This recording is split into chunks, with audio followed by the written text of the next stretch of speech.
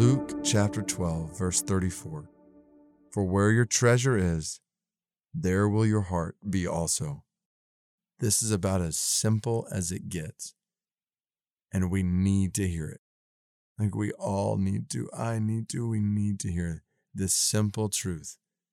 Our hearts follow our money. Where your treasure is, there will your heart be also. What we put our money in is where our hearts go. So, if we spend all of our money on ourselves, on the things of this world, on provision for ourselves, on needs and wants in this world for us, then that's where our hearts will be focused.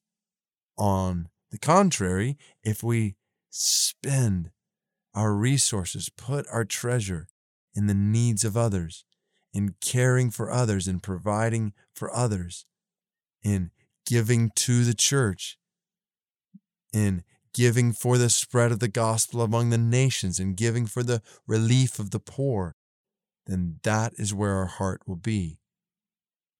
So, if you want to know where your heart is, look at your bank account, where you're spending your money, at your checkbook, if you use checks, your credit card statement, your cash flow.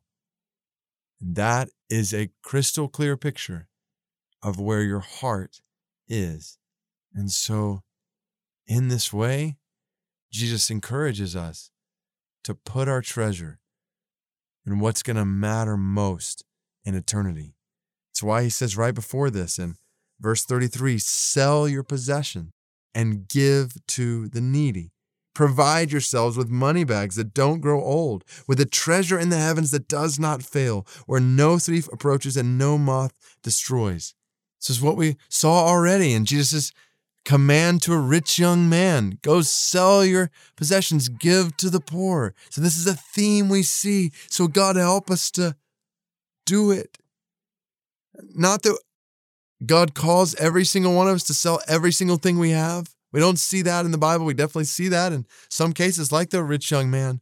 But he does tell us to pour our treasure into helping those who are in need, in physical need, those who are poor, in spiritual need, those who don't have the gospel. Like we've been praying continually for all kinds of different people groups on this podcast from Pakistan recently, the Mochi people today in Pakistan, 4 million of them. 4 million people, as far as we know, no believers among the Mochis in Pakistan. So who's going to give for the spread of the gospel of the Mochi in Pakistan? Who's going to sacrifice money for the spread of the gospel among the Mochi in Pakistan? And you start to do that, your heart will start to be for the Mochi in Pakistan, for them to come to know the love of grace and mercy of Christ in the gospel.